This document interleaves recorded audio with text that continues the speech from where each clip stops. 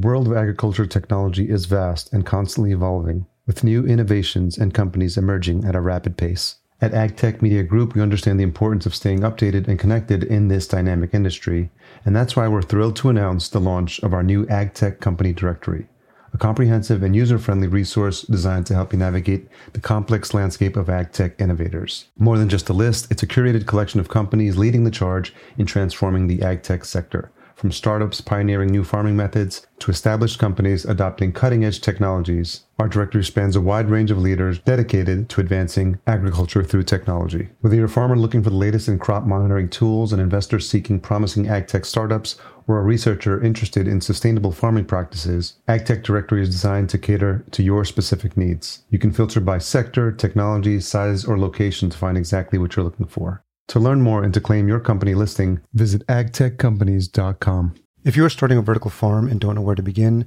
or which technology would suit your needs, then reach out to the experts at Cultivated. As indoor farm brokers, they help connect you to the right technology and ensure your project is successful. Best of all, their service is free because they work on behalf of their partners. Visit cultivated.com to learn more. And that's spelled cultivatd.com, or click the link in the show notes. The first thing I saw with that was I can have an impact on the world. That's the first thing I saw. It wasn't how much money I could make, or I didn't know what it was going to take, but I said I could feed the world. That's the first thing. And they had it in small containers and that, and so what we done, and when I looked at this, I said, okay, a small container produces 3,000 pounds of food a month. I need to produce more than that to feed the people I want to feed and also the customers I'm pursuing.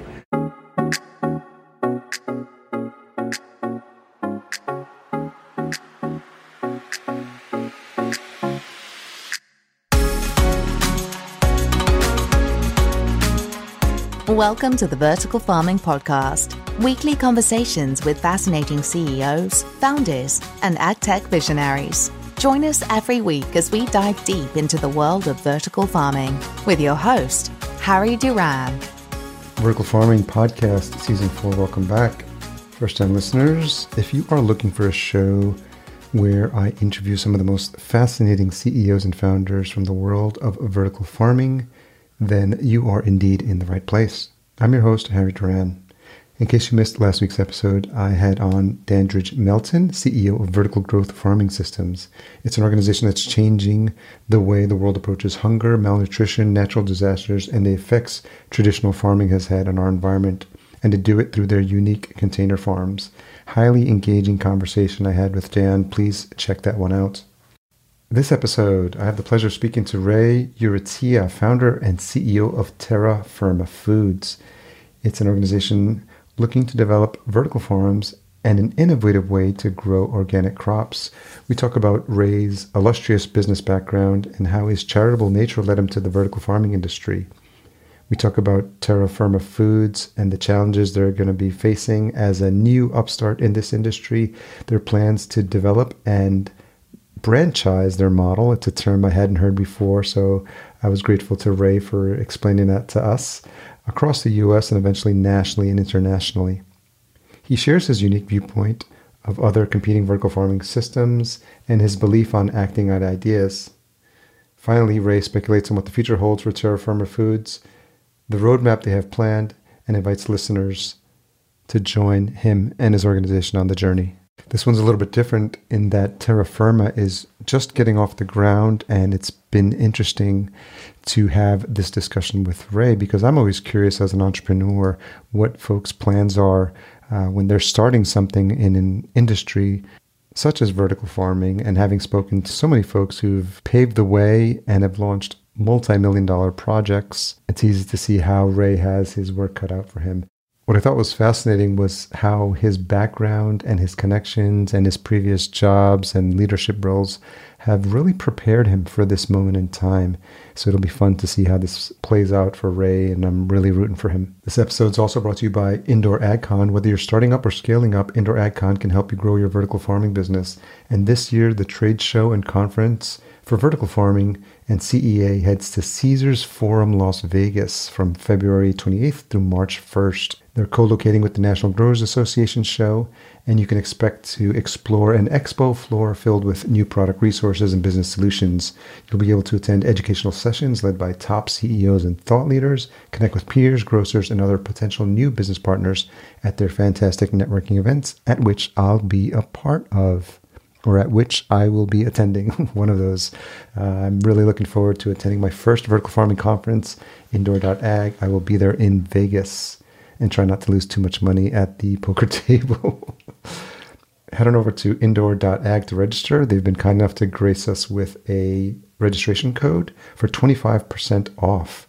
Use VFPOD22, that's VFPOD22 for that discount on your ticket.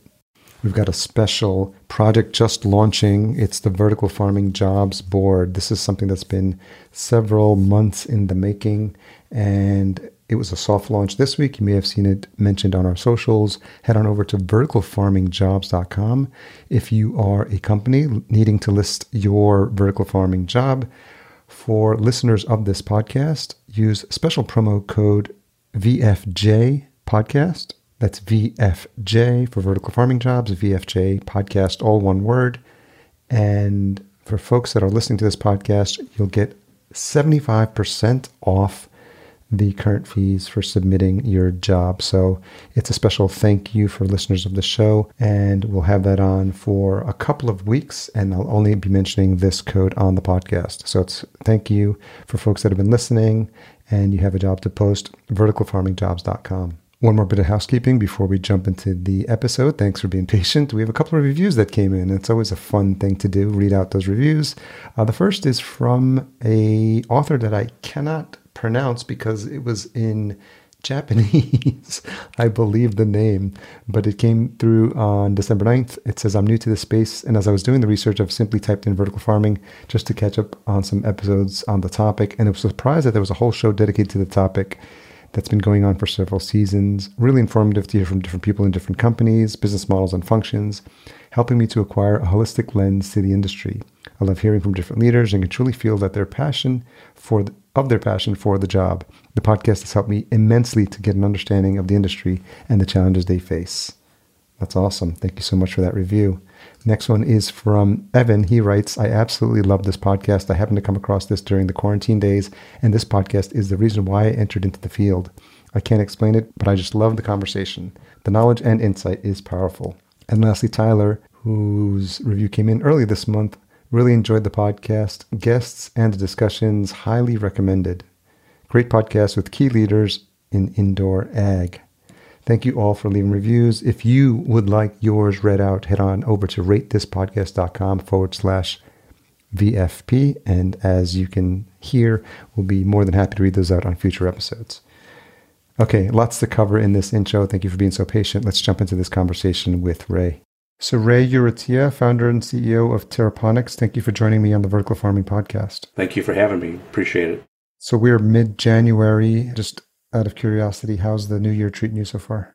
Really well, thank you. Yeah. Well, we have some news here about 2 weeks of some initial funding. We're really excited about that because it allows us to do a lot of different things that we've been wanting to do. Yeah, it's pretty excited. It's really going well. Really going well. Okay. And where's home for you? Chicago. Chicago, okay. Just southwest, about 40 miles. Okay. And given that you're in Illinois, is the idea or just kind of like the generational legacy of farming, is that something that had ever been on your mind or something you thought about? Well, interesting enough, when I was a younger, small kid, grew up in Michigan. I grew up in the northeast part of Michigan, just north, about 30 miles north of Detroit. I worked at a farm. Some of my buddies, their families were second, third generation farmers with potatoes and vegetables and rhubarb and peppers, you name it. And I'm 11, 12, 13 years old, and they always need help in the summertime. So us kids helped, and it was a good experience, not knowing then that I'd be doing this today. Because it's not so much that I was actually the farmer, but I had the experience in understanding the process they went through in delivering food and how we're going to deliver it differently, hopefully more organic, more cleaner, and actual transport, our transportation is going to be down to zero for the most part. Okay. Talk a little bit about your business journey. You don't have to go all the way back to when you get out of college, but the shortened version, and it'd be interesting to track how that's changed over time. Well, I'll start when I was 16. I had my own business. I was a landscaper. A buddy of mine and I said we got something to do. We didn't want to work at fast food restaurants, so we created this company. Both our dads had trucks, and we did that all summer. We made good money at it, and that was the taste of that. I've always wanted to be on my own. So for the last 25 years, I've been on my own. I've had different companies in real estate, fuel. I created a server, a platform that was going to try to eliminate real estate people and lawyers and funding, and everything was to be automated. But like all disruptors, the challenge always is getting the money to do it and get people to believe that this is the best way to go. And then the real estate market changed again.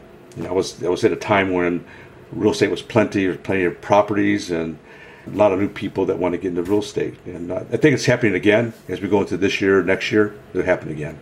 It's interesting the how much housing prices jumped during just into the pandemic, because people were leaving the cities and snatching up all these houses in the suburbs. I know a friend of mine lives on Long Island, and he's saying that there's a group there that's been buying and overpaying for the properties just to take control of them. Wow. And nobody knows. It's all different corporations, companies, and everything. Nobody knows they're doing it, and they're renting them. So it's going to be an interesting time. We still got a ways to go. I wrote an article for a magazine about 3 years ago where there were 2.5 million defaults in the single-family mortgages. So if you look at the time when they had crisis, there are 5.5 million defaults. So this is 2019. During the pandemic, we had 15 million defaults. I don't want to be in real estate, but that's kind of led me where I'm at today. But all those opportunities, challenges have geared me for what I'm doing now.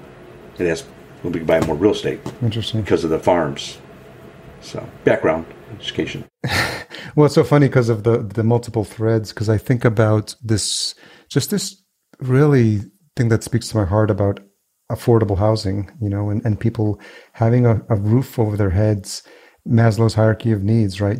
People are, if that base level is not met, like, you have food, you have your shelter, you have your health, people can't think of other things. They can't think of how to lift themselves up. And just, as you were mentioning about that, that's something that resonates with me. And it's probably a subject for another podcast or a deeper conversation or a conversation at the bar, but it's something that I was thinking about. Well, and that's where food comes in. The necessities of life are eating, shelter, clothing, and in today's world it's more transportation because of the way we live dispersed through a marketplace. When I look at eating, it's always been in my mind, it's always been in my heart, because I couldn't understand why a country like ours has so many hungry people, or a country like ours we have food shelters and shelters for people to live in because they have no housing. And I don't know if you ever worked at a food bank, but when you look at these people's eyes, they didn't come to the table and go, when I grow up, I want to stand in line to get a meal. They didn't do that. So when we look at today, I think we have an opportunity with the vertical farms that we're building to actually help those local communities.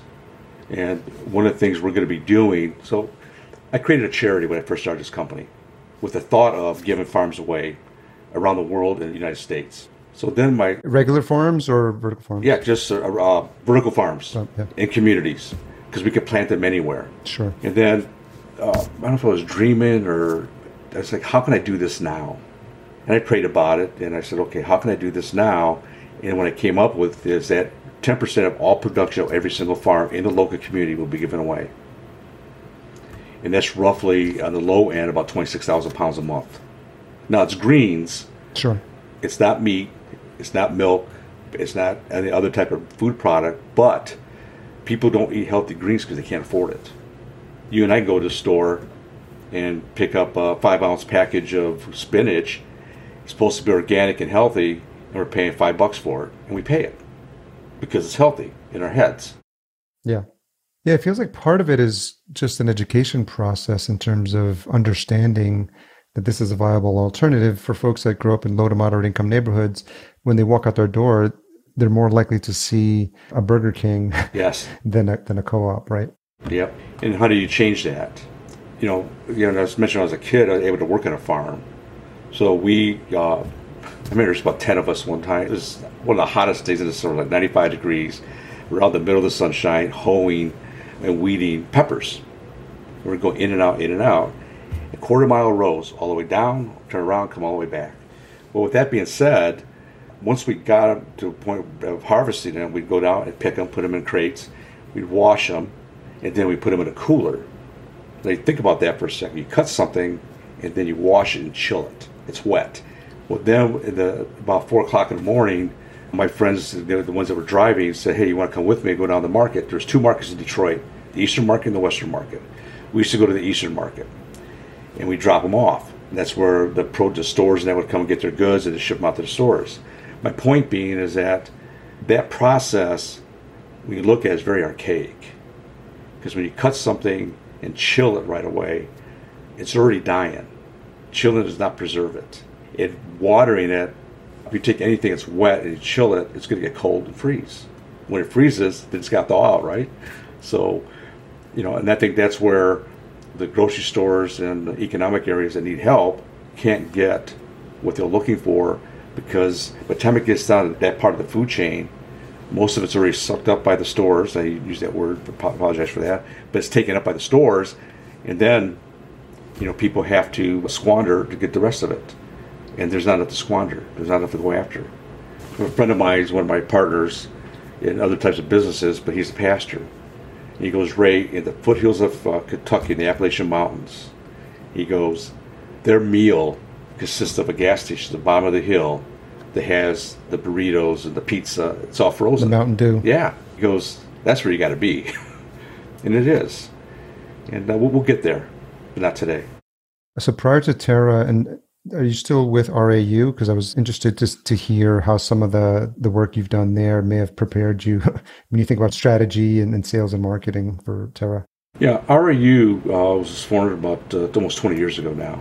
And the premise behind that was to work with high net worth people and how to help them in investments and then also asset protection. And through that time, what's interesting enough is that a lot of people aren't protected properly. Even if they have millions of dollars, these are minimum $10 million of net worth, and they didn't have enough protection. In fact, I could easily access and look at their assets without them even knowing it because they weren't protected properly. I didn't do anything with the information, I just kind of see it. So from a strategic perspective, it taught me how to raise capital. It taught me, I came in contact with some high-level individuals in the bank industry and funds and how to work with individuals like that. So as I started asking for my own funds for this company, the talk track, the presentation, in real estate too. When I was in real estate, it was the same thing. You had to ask for money. And the one thing money investors don't want is theory. Show me what you got and have a contract on it. In this case, some of the pushback we're getting is, show me. What do you got? Show me what it tastes like. Show me where you're growing it at. So the funds we've been looking for has actually been for an R&D center, and I think we got that now. Based on everything I heard, everything I signed, I think we got that now. And but that had all my experiences, as your life experiences, has prepared you for what you're doing today. Yes. And how do you expand on it? I was in the fuel business for a while too. I did that for 2 years. I had a company. The challenge with that, I didn't have enough money. And I was talking to a buddy of mine who owns a refinery. He goes, Ray, I'm going to do $1 billion this year. I can't even get a seat at the table because it's a $5 trillion a day business. Wow. And then you look at food. I believe food and growing of food is going to be that $1 billion business for anybody that's involved in it for the next 20, 25 years. But all those milestones of what we've been through and what I've been through has prepared me for this. How to manage, how to scale, how to draw good people, what to look for, and all the things that go with it. And it's connections. It's all connections. I think a lot of people lose sight of that, especially early on. I think I became more aware of that when I started my own business in 2015, the podcast agency we now own. And what I started noticing is we have this habit when we're in the corporate world of only changing our LinkedIn, looking at our LinkedIn profile when we need a job. Yeah. And so I was guilty of that as well. And now when I think about how valuable my LinkedIn community and connections are to me as a business owner and for building those lifelong relationships, it's interesting. Like it's a completely different perspective on the importance of doing that over time. And you usually do it in the beginning without an expectation that you're going to get something in return. If you're looking for a payback, it's a long wait. You have to pursue it with what the benefit of the relationship is. You're just saying, what does that really mean? There's some that, myself, I have like 3,500 connections. I try to always say happy birthday, congratulations, job anniversaries, those type of things. I do that every day. That's one of the first things I do. But there are only probably a dozen, maybe 24 people I really communicate with all the time. Common interest. Now we understand families and names and children and all things go with it. And that's a relationship. And then at the same time, if you need something, you reach out. Yeah. Can you give an example of a long-term or maybe even lifelong relationship that you've cultivated over the years that has just grown over time and now, is an important part of your life? Yeah, I'll look at, other than my wife. Good answer. He's my CEO right now. His name is Sean Cortez. I met him 8 or 9 years ago through a third party, and our personalities just hit it off. And what I loved about him, and I still love about him, is that he will do whatever it takes. He's an entrepreneur. And when I look at entrepreneurs of that nature, that's what you need at the beginning. I had a company a long time ago. It was a communications company selling web conferencing and internet conferencing, video conferencing, audio conferencing. And one of the things that I learned from that was its relationships and how to build them. And then with Sean, I could take him into any environment, he'll learn it and make it happen. But one of the things I did in that internet, that communications company, I hired professional managers. And professionals, and no disrespect to anybody's professional, they need a roadmap. They need something tangible to hang on to. An entrepreneur says, point me in the direction and get me there. And they go. And that's Sean. Yeah, that's a good point. Yeah. And that's him. And we've been together now 8 years. There's a couple others, maybe a little bit longer, but I talk to him every day. That's awesome. So, Ray, I'm curious when this became something that showed up on your radar, like what, indoor farming, controlled environment agriculture, vertical farming, call it what you may. But I know for me, the aha moment was reading the book Abundance by Peter Diamandis. And there was a chapter in there about future technologies, vertical farming. I grabbed Dixon Despommier's book and I was off to the races. For me, it was an individual brought me the idea. He goes, look, so you could acquire the patents and the process. He says, take a look at this. Show me a small video clip.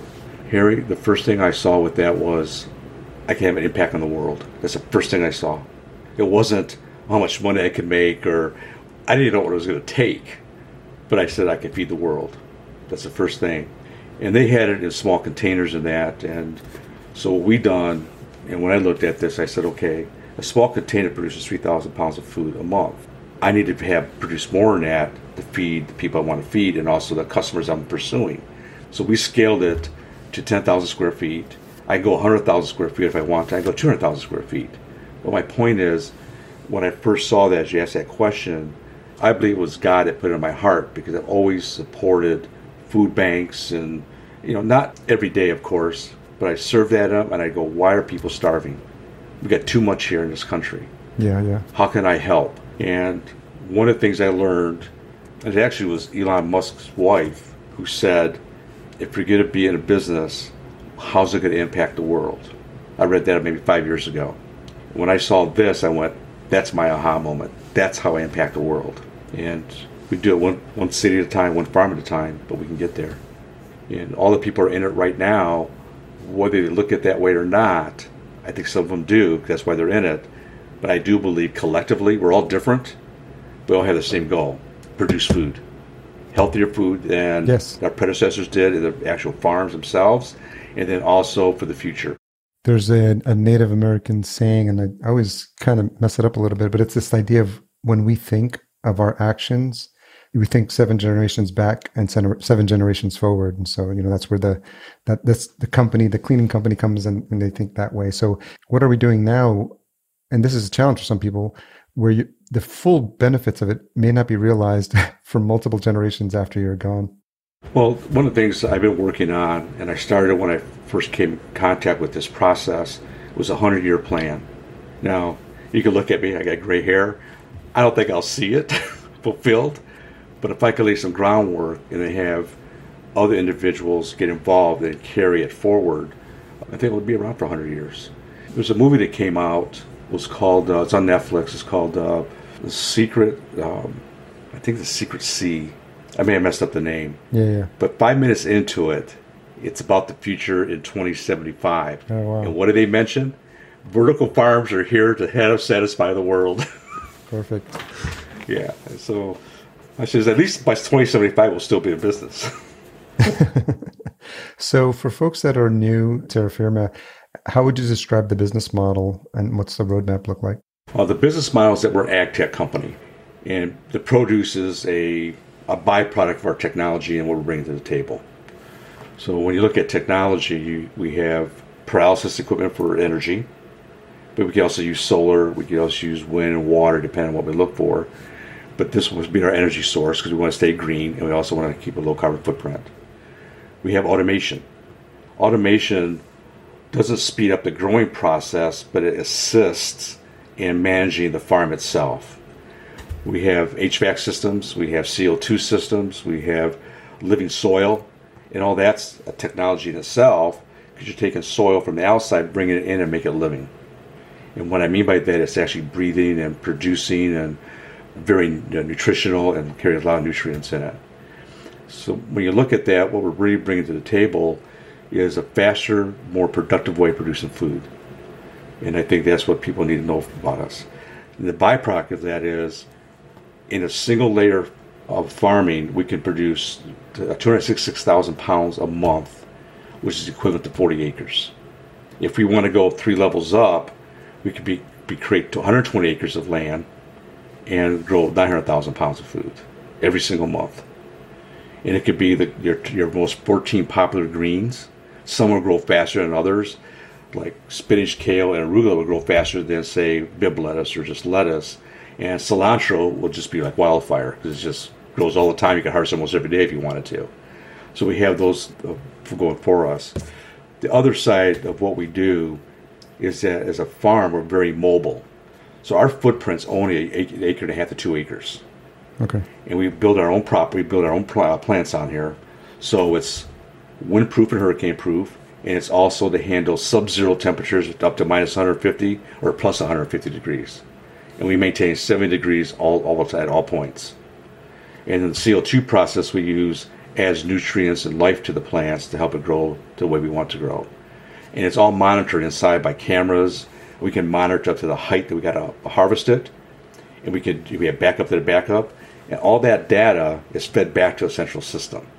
Again, going back to technology again. Whatever those stats teach us will help us for the future, either to grow differently or to grow more abundantly. Yeah, and so it's definitely a similar approach to a lot of the folks I've had on the show before.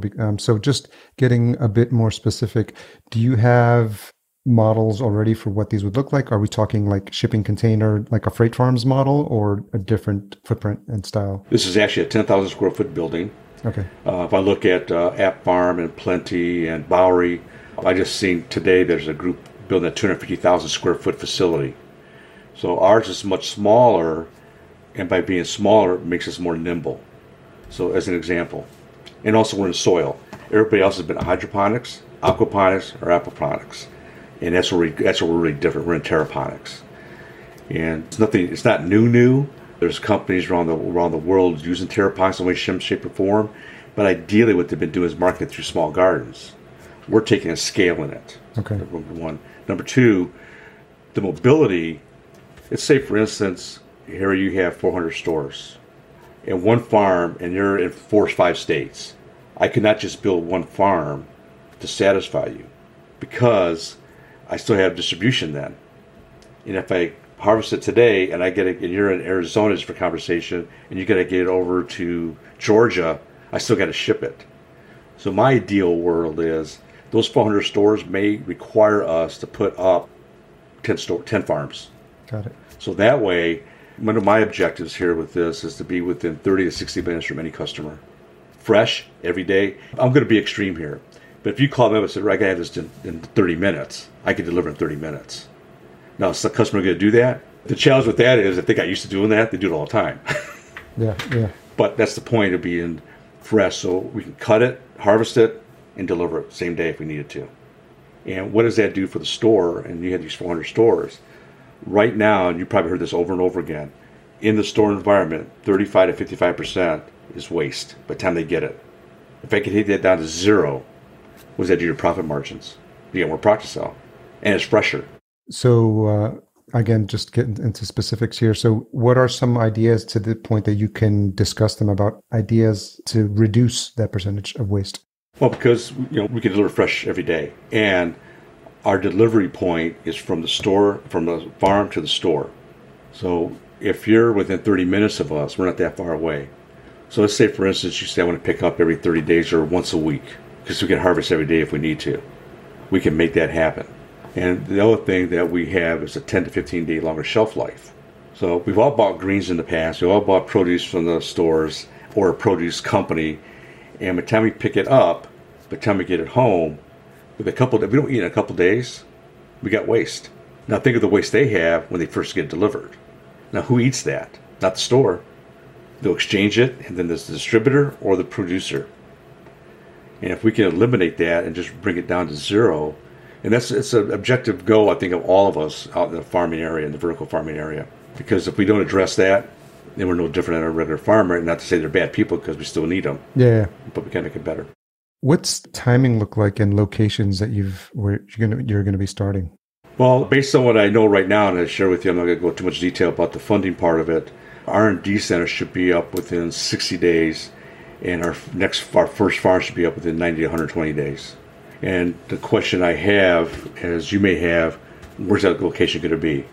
Because if we could be anywhere, anytime, I'd like to have a customer online, and that's my pursuit as a CEO and founder, is to bring somebody online to have that first one put in. Now, the things we're doing differently, so how we're helping the environment is this. Unlike some of the companies out there building farms are going to manage them. So what happens there, you have personnel issues, you have hiring issues, you have wages and all things that go with it. What we're doing is creating what we call a franchise model, not a franchise, but a franchise model. And you may have heard of it before, but it is a joint venture agreement between two parties, whether it be an individual or a company or a group. They invest into the farm, but they own it and operate it. And then we share in profits. And the reason I want to do that is a couple things. I know the Aldis, the Krogers of the world, Lowe's out of North Carolina, I'll take even Chipotle. They want local support with local owners. Again, we use you as an example here. If I go to you and I say, here's a franchise opportunity, and you're going to service this group here, and plus whatever else you get, you're local. And the people are going to hire are local. So it doesn't get any more local than that, and we satisfy the need of certain environments that want local representation. Support the farmer. You know, if you know where Lowe's is, but they're down in North Carolina, and Jim Logos, got to have local. Well, we can do that. Some of our other alternatives aren't as flexible because they take a bigger footprint. You know, so if you take a 250,000 square foot building, you're talking about $60 million input. Ours is not that high. We could do it in a very cost-effective way and have it run faster. We can have it producing food within 120 days, by time from start to finish.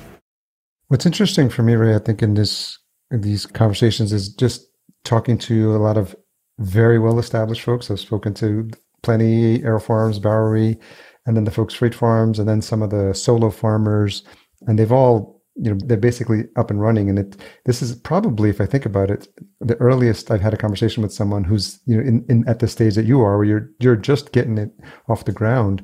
So it's interesting because it'll be fun to watch your journey and and at some point in the future come back and share all the exciting wins you've had since we had this conversation. But I think what I'm curious about is just how you think about, do you think about competition? Do you think about how much education is involved in getting these folks on board as partners? And what do you see as the challenges you'll have, since you're not at zero, but I mean, in terms of getting clients, I'm curious how you think about that challenge. Let's look at competition. Throughout my career, everything I've ever sold or been part of, I never looked at anybody as being competition. I think they're always a compliment to each other. We may do it differently, we may do it the same way. But the more of us out there, the more the word gets out. And I think, like, one of my advisors is in hydroponics. And I have another partner who's got another hydroponics partner. He goes, Ray, we got to put you two guys together. Why? We're doing the same thing, just differently. This one hydroponics group does tomatoes very well. We do greens very well. And the challenge is, Eric, nobody can do it all. And then if you look at the people side of it, I think I'm smart, but I'm not the smartest guy in the room. And I understand that. But I know how to get things done, how to make connections. I think with the franchiser, how do I get them interested? Most of these people have already had franchises. And they know what it takes to get that up and running. I think where we're different, our profit generation is going to be greater than some of the franchises out there. I mean, I know people who own Subways. I know people who own, hair cutlery, 15, 20 stores. And it's people intense, and the margins aren't as great as you think they are. When you're charging $15, $9 for a haircut, it's hard to squeeze margin out of that. And you're splitting with somebody. And if you look at, Subways, I know people have 8, 10, 15 stores, but they have 60, 70 employees, if not more, and they're not very dependable. These are young people. I mean, God loves young people, but their work ethic sometimes isn't the best. And then if you do get one that's the best, you better make them a manager or her a manager because they hang around. But my point being is that I think the opportunity right now is because of the pandemic. It creates a perfect storm to bring people into our group because they're looking for alternatives right now. They're looking for a way to make a living, and they're also looking for a way to leave a legacy for their family. I believe the food industry for the next 25, 30 years is the new billionaires and millionaires and create legacies. The folks who built the railroads, the Carnegies, DuPonts. Look at the Chase and the Morgans, and those guys, they were ruthless in what they did, but they did it, and they just expanded. One of my idols, if I can call him that, is Ray Kroc. Oh, yeah. The business modeling that he put together and the way he did it, I want to be the McDonald's of the vertical farm. You heard it here first. Yes, you did. So how do you think about these challenges, Ray, as someone who's had this much experience in business and starting companies and then entering a field where you're still learning the environment, the players, like what the industry is like? I don't know to what extent you've started to engage with other folks in there or if you've started to attend conferences. So, just kind of speaking, openly, what do you think is going to be the focus for you and where there may be challenges ahead? I think that the challenge is speed to market. How fast can we get there? Yeah. But there's the other flip side of that saying is speed kills. So it's speed to market in a very methodical way. It's speed to market by getting the right clients on board. It's speed to market by getting the right personnel on board. And each one of them has its own task. And I'm just one person. I have people on my team that I have to lean on to bring in some of those people and also to make sure that as we scale. I had a conversation this morning with them. I go, look, we're a team, and I think we're unique in what we bring to the table. So as we let other people in our team, we got to make sure they fit. So at this juncture, Harry, I'm looking for entrepreneurs with a professional edge, and then over time, I'm looking for the professional edge with a little bit of entrepreneurialism in them, because you have to have that no rules. Yeah, it's interesting. I remember when I used to work at the JP Morgan Chase, and I worked at E-Trade. So I was in corporate almost 20 years. They would try to create this organization. They called it intrapreneurs. So you have entrepreneurial spirit, but you're still in the company. So I think there's room for folks that do have that drive, but still feel like the sense of needing that security of having that paycheck, whatever security something like that provides nowadays anyway. But I think some people like that. And so I think having that mix is going to be well suited, because I think we're in an industry that's changing so rapidly. There are no rules about what is the right way to do things. And I think people that are open to seeing how things are shifting in the industry and what the latest is. And that's part of the reason I'm going to make it a point to be at the Indoor.ag conference in Vegas at the end of February as well. Okay. There's another one in New York. It's actually a group out of the UK. I'll get you the name of it, but it's going to be in New York. It's a 3-day. Okay. And it's all about ag tech and farming. And, we've been very fortunate with Patty that she's got us in print and stories out there. I don't know if I sent any to you, but if I haven't, I will. And we're just trying to build us bigger than we are on one hand, but also that we're different. And so when you ask me the question, in terms of competition, I welcome anybody to talk to. I don't mind sharing my ideas, because we live in such a world. There's 7.5 billion people in the world. If I think I'm the only one who has an idea like this, I'm wrong. Yeah.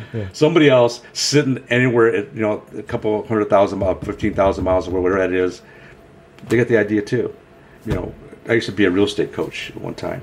I had a business called Pull the Trigger. And the reason I call it Pull the Trigger is that if you see something, make a decision, pull the trigger. Don't hesitate.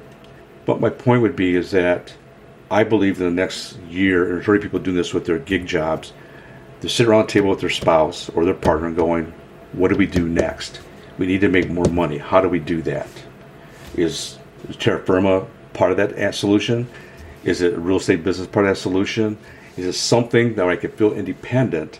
And the only thing I would tell anybody is things don't happen overnight. I've been working this for 2 years. So this is something that I had a blueprint.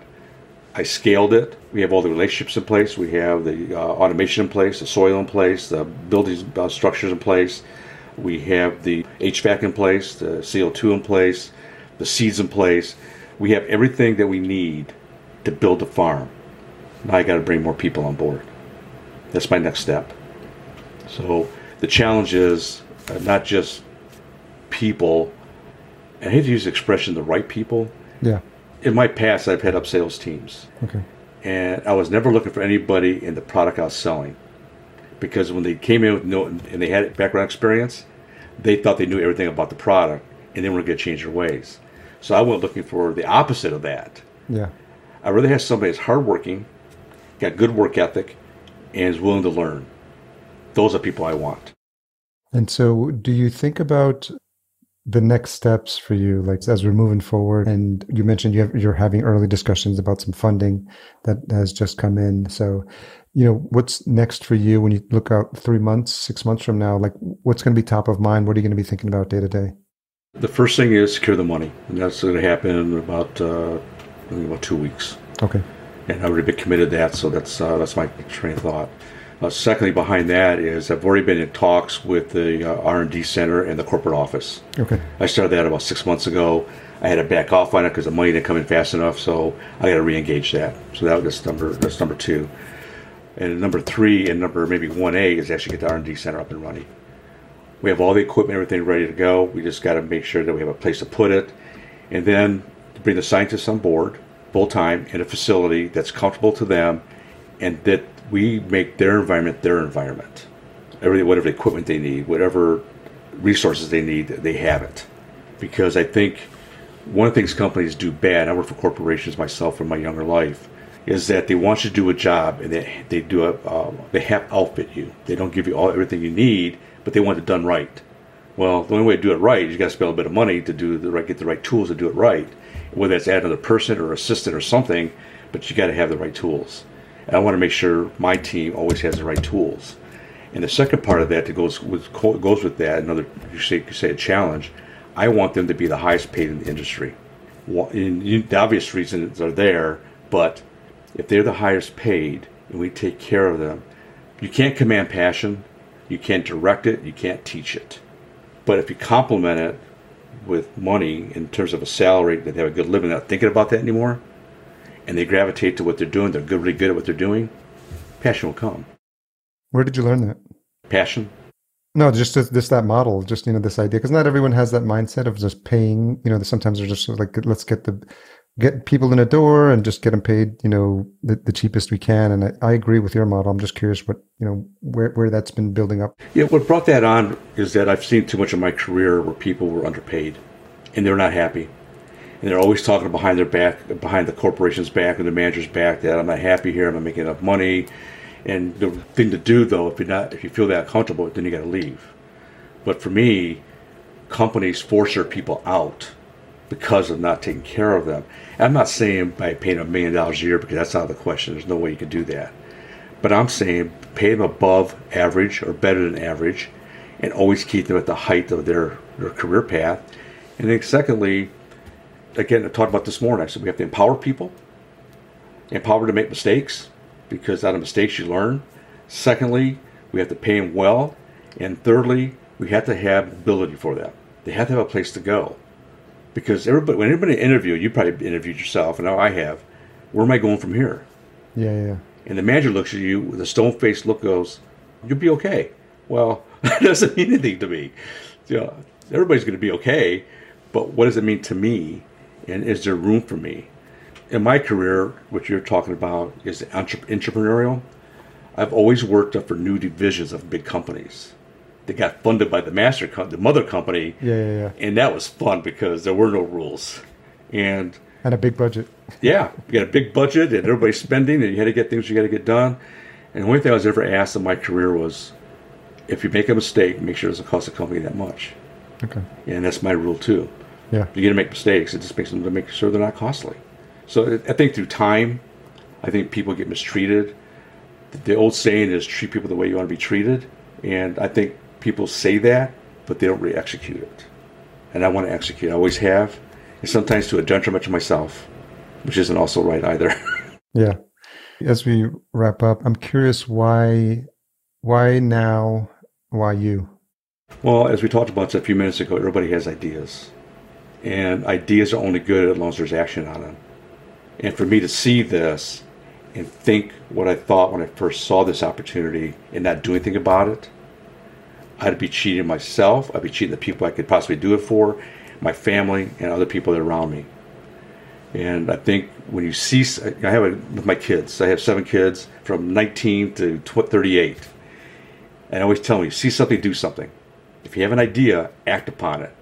The worst could happen, you could be wrong. But the worst could happen is that you're right and somebody else did it and you didn't. Yeah. Do you think about words like legacy or leaving an impact? Yes, I do. Legacy to me is, and we're looking at private asset companies. There's a couple of companies out there that can give you 7 generational worth of wealth and opportunity. And, I already have grandkids. Some of my grandkids are able to give me great-grandchildren, which I'm glad right now. It's good. Keep it that way. But I think of legacy all the time because my mom and dad and my grandparents on both sides never thought that way. It's not too much they maybe didn't think that way. They never took action to make that happen. Not their fault. Just exposure, education, those type of things. And if I know this already, I look long term. That's why I was saying I have a 100-year plan. It's not just for me, because I know I'm not going to be here. But if I could be here long enough to execute the foundation of it and then have them execute the rest of it. I have a grandson that's 20 years old. He's at Florida State University. I told him, I says, 10 more years you're going to be CEO of this company. He goes, why 10 years? I go, because I said, guys, you got to like I'm already. Yeah, you have to be a little bit mature enough to move in. He goes, well, how do you know that, Grandpa? I go, I've seen you as a little baby. You're smart. You got personality. You understand numbers. I says, like I told you a long time ago, know the numbers. You own the company. And I said, but you got to know the numbers. And I asked about his cousins. I go, how about Caitlin? He goes, not Caitlin. Her sister Sienna. She's the one that's got the numbers head. Yeah, she's the $2 of my son, who's a wealth manager at Merrill Lynch. Oh, okay. So yeah, she's got that mentality too. I says, well, she's ready, But whether we keep it in the family, if we don't keep it in the family, here's the thing about a business, and you know already. 2 years we're in right now. It's about putting together. The third year is when you start growing to see the results of your labor. When you get from year 3 to year 5, by the time you get to year 5, the company has a personality of its own. It's not mine anymore. It's not about Ray. It's about the company and the people in the company. And I know this. I understand it very well. And as owners, we have to let go. Can't hang on to it. Yeah. And teach my people that too. I want to teach them that too. Was there anyone that comes to mind when you think of the word mentor? There's a few people. In fact, I was actually dreaming about that last night, of people, and I've seen them in my head. There's this gentleman by the name of Dennis Wardak. I was young, arrogant, stubborn, and he pulled me aside one day because I kind of ticked him off in a meeting. He goes, look, he said, you're really good at what you do. He said, I'm going to teach you something. Be patient and professional in what you do. He said, you can be hard-driven, but you can't be hard-driven to a point where you get somebody mad. I always remember that. I think he moved to Ohio someplace. Another person was named Mel Siegel. He was my regional manager, and he gave me a management job at the company, sales manager's job, opened up a brand new branch. And I asked him one day, I said, why'd you do that? He goes, He says, you have no rules. You just do what you got to do and you get it done without breaking the rules. That's the thing about you. I said, okay. And then another person was named Tim Reedy. Tim was the vice president of finance and marketing of our company. And he's the one that told me, he says, whatever you do, whatever mistakes you make sure it don't cost the company. And I never went to him for any one of these guys for anything that was because I knew them, but I knew them because I didn't do everything. I didn't go with them as often. And they knew that. And when I did, they knew I needed them. And they helped me. You valued their time. I did. I valued their time. I valued their professionalism. I valued their expertise. And they taught me. Yeah, it's interesting, the lessons we learn, and then those same lessons we want to pass on to the folks that we come in contact with. Yes. And I think it's really interesting when we can share those and demonstrate to our mentors that we were listening. We did take their advice to heart. And when this episode goes live, you can forward it to them so they can hear you give them a shout out. Well, here's I know as we can wind up one of our time here. I don't know what faith you are, and that's not really important right now. But for me, I've been on this journey for many years. And Kurt, who's the pastor, my friend, Harry, one of the things I always thought about was that I started a lot of good companies. I had a lot of good ideas. I have people that built technology for me and kept driving it. And he asked me a question. He goes, why do you think that never became successful as you wanted it to? Well, I says, Kurt, I never prayed for myself, ever. He goes, why not? I says, because God gave me all these gifts to talk and the ability to network with people and to bring resources in.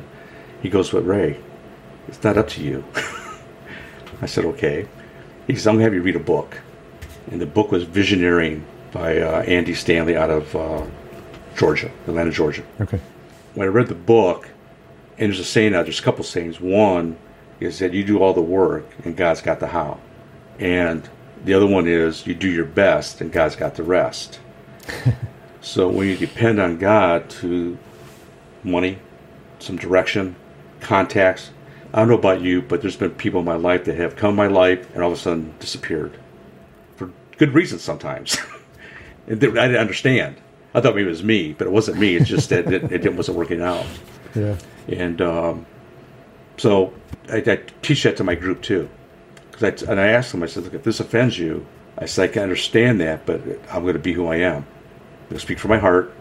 And anybody comes on board is going to understand that too. I hope I didn't offend you at all, but no, not at all, not at all. I'm folks who know me know that I wear my spirituality on my sleeve, and I have a deep connection to spirit, and so I do meditations and I have my intentions every morning, and I'm conscious of being in a state of gratitude as much as possible, and then also just asking for what I need help with, and if you, as they say, asking, it shall be given. I give you an example. So we have this funding. And I don't know if you ever heard the story about the man on the roof in a flood. I don't think so, no. And a helicopter comes, and the guy says, no, I'm waiting. A lifeboat comes, a raft comes. He goes, I'm going to wait. A lifesaver comes by. The guy drowns. He goes up to heaven. He goes, God, how can you just save me? He goes, wait a minute. I sent you a helicopter. I sent you a boat. I sent you a lifesaver. I said, I was trying to help you. You didn't get the cues. And I think that happens in our lives sometimes. We're waiting for that epiphany to have a bolt of lightning come down and strike us and say, now you know. Yeah. But that's not the way God works. He works through people like you that come to, we're talking now, we're talking out loud. And, how do we walk away from this conversation to move us forward? And it's a relationship, I think, for me, based on listening to your voice and the way you speak, is to move forward. Yeah. Keep on moving, keep on connecting, because you never know. Taking imperfect action. Yes. Perfect is the enemy of done, as one of my coaches likes to say. Well, Ray, I really appreciate the team reaching out to me. I think it's a testament to the PR work you are doing, because I had not heard of you at all. You weren't on my radar, and we had a couple of opportunities to connect, and we finally made it happen. And so I think it's interesting because, like I said early on, it's early days for you, so it's going to be fascinating to watch your journey. But I think everything has prepared you for this moment. When you look at your history, when you look at your experience, when you look at the things that you're passionate about, when you talk about legacy, I mean, when you talk about your family and talking about even thinking about them in future roles, it seems like everything has been coming into place, and not maybe in a way that you would have thought of or could have dreamed of, 10 years ago or even 5 years ago. But I think now we can see all the hard work that we've put in is paying off, and I feel that that's what's happening for you here. So really excited for your journey ahead. Well, thank you very much, Harry. Pleasure meeting you. Pleasure working with you, and I'm glad you were patient with me. And having this conversation here. Thank you very much. Yeah. And so if folks want to learn more, the best place to go right now is terrafirmafoods.world. Yes. Okay. Yes. And there's information, there's links there for people to get in contact with you, investors, obviously, if they're interested, or partners, anyone who's looking to have a conversation, you can start there. And then any of the resources or books we mentioned in the conversation, we'll make sure we pull those out into the show notes as well. Okay. If folks want to get directly connected with you, is the website the best place, or any other place to connect? I'll put my telephone number out there. It's 630-429-4025. Okay. Or ray@terrafirmafoods.world. Okay. All right, Ray. I really appreciate you sharing your story, and we'll stay connected or catch each other at a conference sometime in the future. We will. This is the year. Thanks again to Ray for coming on the show and sharing his story. As always, full show notes available at verticalfarmingpodcast.com. Thanks to our platinum sponsor, Cultivated. If you are looking for a vertical farm and don't know where to start or which technology would suit your needs, reach out to them today. Do yourself a favor.